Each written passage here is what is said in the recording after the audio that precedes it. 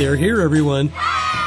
They are the smart kids at the shops with their mothers or fathers, riding their bikes around the streets and playing down by the river, as well as talking to their friends on their smartphones. Join the smart kids each week as they discover, explore, and solve the mysteries of today. Here's your host, JT Crowley. Hello, and welcome to my show, the Smart Kids Show, the weekly podcast show that for you kids is sometimes educational, sometimes it's fun, sometimes it's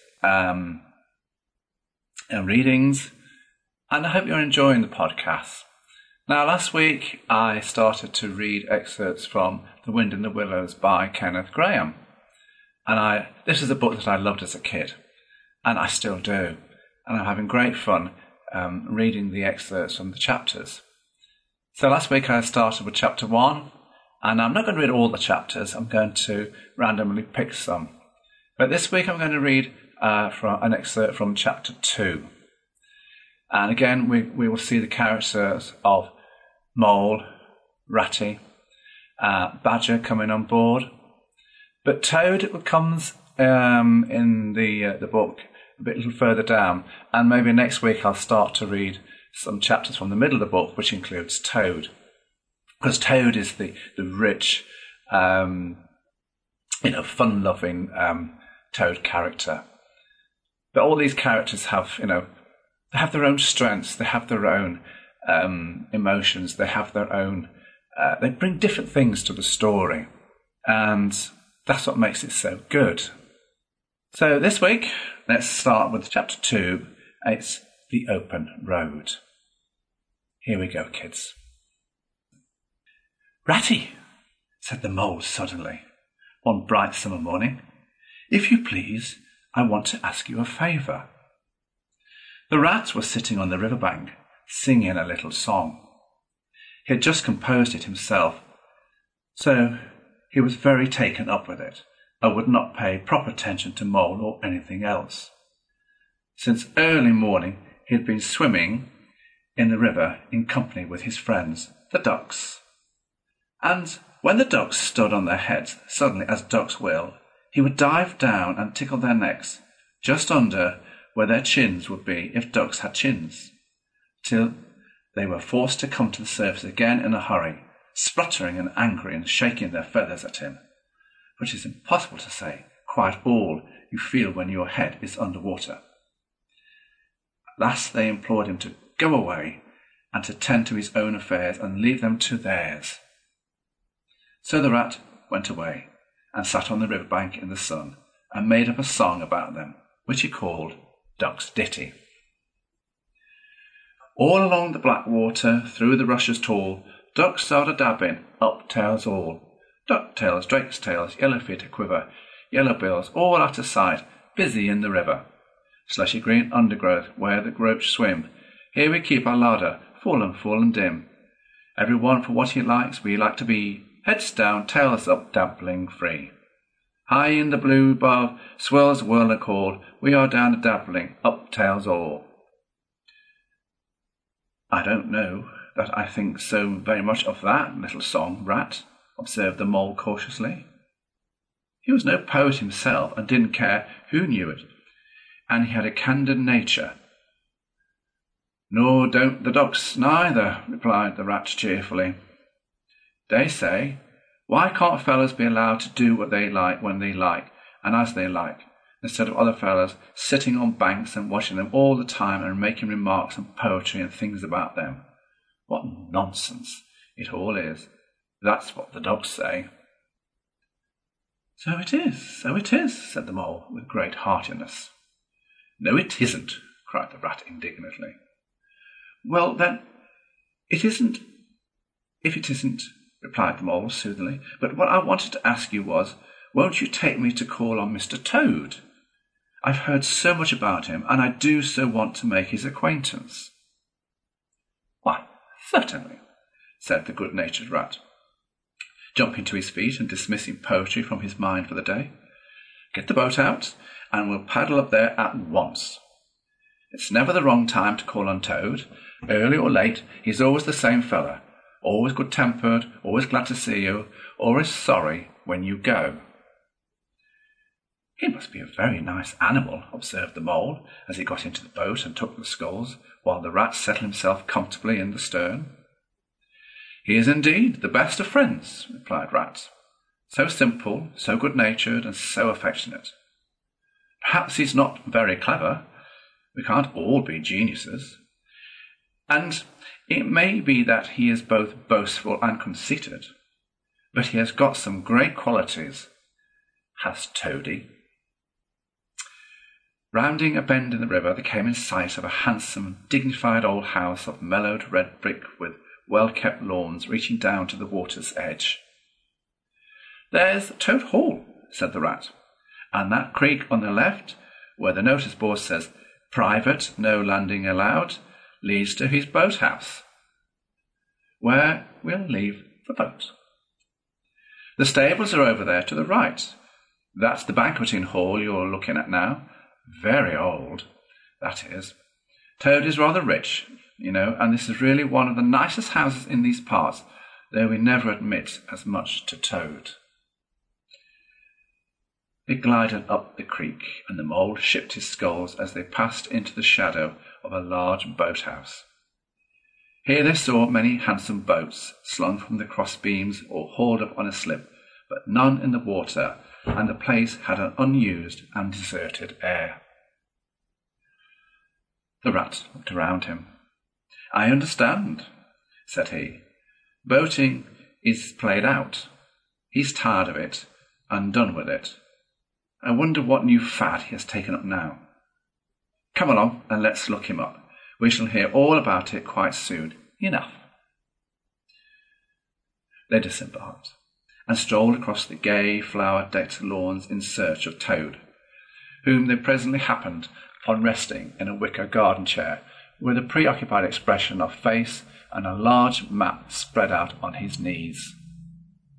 "Hooray!" he cried, jumping up on seeing them. "This is splendid!" He took the paws of both of them warmly, never waiting for an introduction to the Mole. "How kind of you," he went on, dancing round them. "I was just going to send a boat down the river for you, Ratty, with strict orders that you were to be fetched up here at once. Whatever you were doing, I want you badly. Both of you. Now, what will you take? Come inside and have something. You don't know how lucky it is you're turning up just now." "Let's sit quiet a bit, Toady," said the Rat, throwing himself into an easy chair, while the Mole took another by the side of him and made some civil remark about Toad's delightful residence. "Finest house on the whole river," cried Toad, boisterously, "or anywhere else for that matter," he could not help adding. Here the Rat nudged the Mole. Unfortunately, the Toad saw him do it and turned very red. There was a moment's painful silence, then Toad burst out laughing. "All right, Ratty," he said. "It's only my way, and it's not such a very bad house, is it? You rather like it yourself. Now, look here, let's be sensible. You are the very animals I wanted. You've got to help me. It's most important." "It's about your rowing, I suppose," said the Rat, with an innocent air. "You're getting on fairly well, though you splash a good bit still. With a great deal of patience and a quantity of coaching, you may—" "Oh, pooh! Boating," interrupted the Toad in great disgust. "Silly boyish amusement. I've given that up long ago. Sheer waste of time, that's what it is. It makes me downright sorry to see you fellows who ought to know better, spending all your energies in that aimless manner. No, I've discovered the real thing, the only genuine occupation for a lifetime. I propose to devote the remainder of mine to it, and can only regret the wasted years that lie behind me, squandered in trivialities. Come with me, dear Ratty, and your amiable friend also, if he will be so very good, just as far as the stable yard, and you shall see what you shall see." He led the way to the stable yard accordingly, the Rat following with a most distrustful expression, and there, drawn out of the coach-house into the open, he saw a gypsy caravan, shining with newness, painted a canary yellow, picked out with green and red wheels. "There you are!" cried the toad, straddling and expanding himself.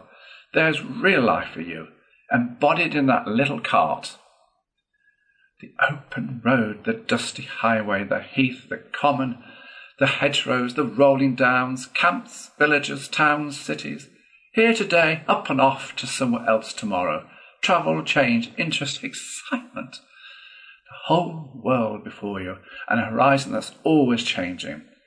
And mind, this is the very finest cart of its sort that was ever built, without exception. Come inside and look at the arrangements planned. All myself I did. The mole was tremendously interested and excited and followed him eagerly up the steps and into the interior of the caravan. The rat only snorted and thrust his hands deep into his pockets, remaining where he was. It was indeed very compact and comfortable. Little sleeping bunks, a little table that folded up against the wall, a cooking stove, lockers, bookshelves, a bird cage with a bird in it, and pots, pans, jugs and kettles of every size and variety. "All complete," said the toad triumphantly, pulling open a locker. "You see, biscuits, potted lobsters, sardines, everything you can possibly want. Soda water here, baccy, there, letter, paper, bacon, jam, cards and dominoes. You'll find," he continued as they descended the steps again, "you'll find that nothing whatever has been forgotten when we make our start this afternoon."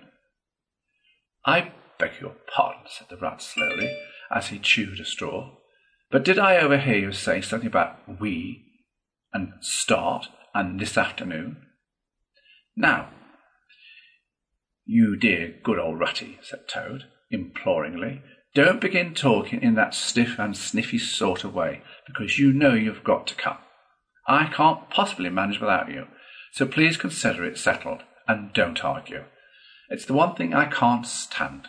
You surely don't mean to stick to your dull, fusty old river all your life and just live in a hole in a bank and a boat. And I want you to show you the world. I want you to see the world. I'm going to make an animal of you, my boy." "I don't care," said the rat dodgingly. "I'm not coming, and that's flat. And I'm going to stick to my old river and live in a hole and a boat, and as I've always done. And what's more, Mole's going to stick to me and do as I do. Aren't you, Mole?" Oh, of course I am," said the Mole loyally. "I'll always stick with you, Rat, and what you say is to be, well, has got to be. All the same, it sounds as if it might have been, well, rather fun, you know," he added wistfully. Poor Mole. The life of adventurers was so new a thing to him, and so thrilling, and his fresh aspect of it was so tempting, and he had fallen in love at first sight with the canary-coloured cart and all its little fitments. The rat saw what was passing in his hand and wavered. He hated disappointing people, and he was fond of the Mole, and would do almost anything to oblige him. Toad was watching both of them closely. "Come along in and have some lunch," he said diplomatically, "and we'll talk it over. We needn't decide anything in a hurry." "Of course. I don't really care. I only want to give pleasure to you fellows. Live for others. That's my motto in life." During luncheon, which was excellent, of course, as everything at Toad Hall always was, the Toad simply let himself go, disregarding the rat. He proceeded to play upon the inexperienced Mole as on a harp, naturally a voluble animal, and always mastered by his imagination. He painted the prospects of the trip and the joys of the open life and the roadside in such glowing colours that the Mole could hardly sit in his chair for excitement. Oh! Somehow it soon seemed taken for granted by all three of them that the trip was a settled thing, and the rat, though still unconvinced in mind, allowed his good nature to override his personal objections. He could not bear to disappoint his two friends, who were already deep in schemes and anticipations, planning out each day's separate occupation for several weeks ahead. When they were quite ready, The now triumphant Toad led his companions to the paddock and set them to capture the old grey horse, who, without having been consulted, and to his own extreme annoyance, had been told off by Toad for the duteous job in his dusty expedition. He frankly preferred the paddock and took a deal of catching. Meantime, Toad packed the lockers with necessaries and hung hose bags, nets of onions, bundles of hay and baskets from the bottom of the cart. At last the horse was caught and harnessed, and they all set off, all talking at once, each animal either judging by the side of the cart or sitting on the shaft as the humour took him. It was a golden afternoon. The smell of the dust they kicked up as was rich and satisfying. Out of thick orchards on either side of the road, birds called and whistled to them cheerfully. Good-natured wayfarers passing them gave them good day, or stopped to say nice things about their beautiful cart, and rabbits sitting in their front doors in the hedgerows held up their forepaws and said, "Oh my, oh my, oh my." Late in the evening, tired and happy and miles from home, they drew up on a remote common far from habitations, turned the horse loose to graze, and ate their simple supper sitting on the grass by the side of the cart.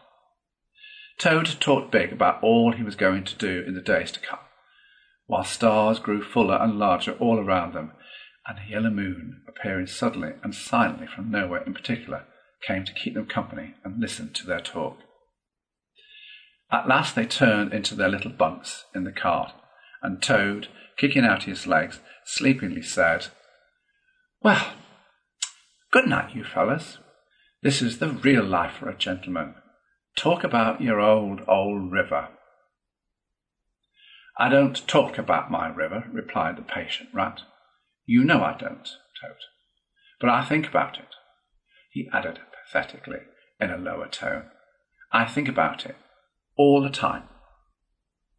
The mole reached out from under his blanket, felt for the rat's paw in the darkness, and gave it a squeeze.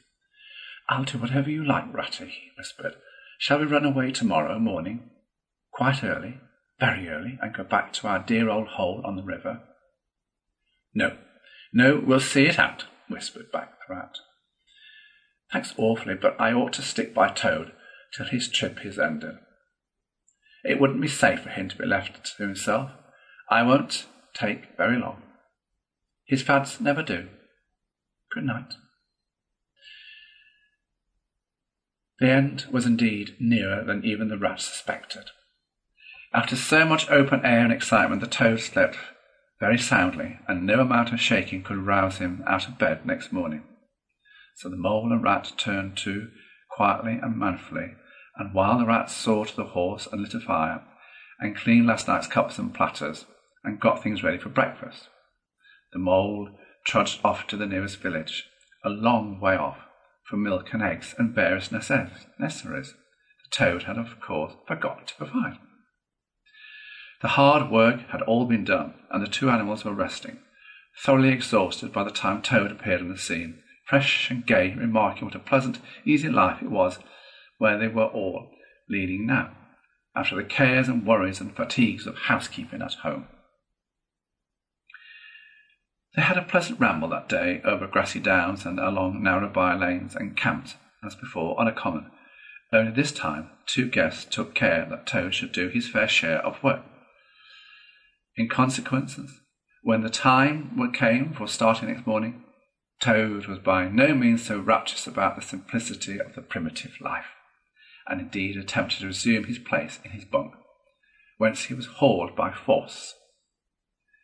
Their way lay, as before, across country by narrow lanes, and it was not till the afternoon that they came out on the high road, their first high road, and their disaster, fleet and unforeseen, sprang out on them. Disaster, momentous indeed to their expedition, but simply overwhelming in its effect on the after career of Toad. They were strolling along the high road easily, the mole by the horse's head, talking to him, since the horse had complained that he was being frightfully left out of it, and nobody considered him in the least. The Toad and the water rat, walking behind the cart, talking together. At least Toad was talking, and Rat was saying at intervals, "Yes, precisely," and what you say to him, and thinking all the time of something very different. When far behind them they heard a faint, warning hum, like the drone of a distant bee. Glancing back, they saw a small cloud of dust with a dark scent of energy advancing on them at incredible speed, while from out of the dust a faint boop boop wailed like an uneasy animal in pain. Hardly regarding it, they turned to resume their conversation, when in an instant, as it seemed, the peaceful scene was changed, and with a blast of wind and a whirl of sound that made them jump for the nearest ditch, it was on them. The boop boop rang with a brazen shout in their ears. They had a moment's glimpse of an interior of glittering plate glass and rich morocco, and the magnificent motor car, immense, breathtaking, snatching, passionate with its pile of tents and hugging his wheel, possessed all earth and air for the fraction of a second, flung an enveloping cloud of dust that blinded and wrapped them utterly, and then dwindled to a speck in the far distance, changed back into a droning bee once more. The old grey horse, dreaming as he plodded along of his quiet paddock in a new raw situation such as this, simply abandoned himself to his natural emotions, rearing, plunging, backing steadily in spite of all the mole's efforts at his head and all the mole's lively language directed at his better feelings. He drove the cart backwards towards the deep ditch at the side of the road. It wavered an instant, then there was a heart-rending crash, and the canary-coloured cart, their pride and their joy, lay on its side in the ditch, an irredeemable wreck. There you go. There's a little bit of a clip of Chapter 2 of The Wind and the Willows by Kenneth Grahame. As I said, I love this book. It's full of excitement. It's full of fun. It's the four characters. It's brilliantly written. And even, at its time when it was first printed in 1908, it was exceptional for the day. So, kids, people, guys, what shall I do next week? Well, I'm going to read you a little bit more. I'm going to delve into the book a little deeper and perhaps skip to the middle of the book and read a couple of more chapters. And then after that, in a few weeks' time, perhaps do a few more chapters to finish it off at the end of the book. So you get a feeling for the book from the start, the middle, and the end. But for me, as I say at the end of most of my shows, I would just like to say thank you for listening, stay safe, and I will see you, hear from you, listen to you next week. Bye-bye. Thanks for listening to The Smart Kids. Want to follow more of their adventures? Check out The Smart Kids by J.T. Crowley on Amazon.com now.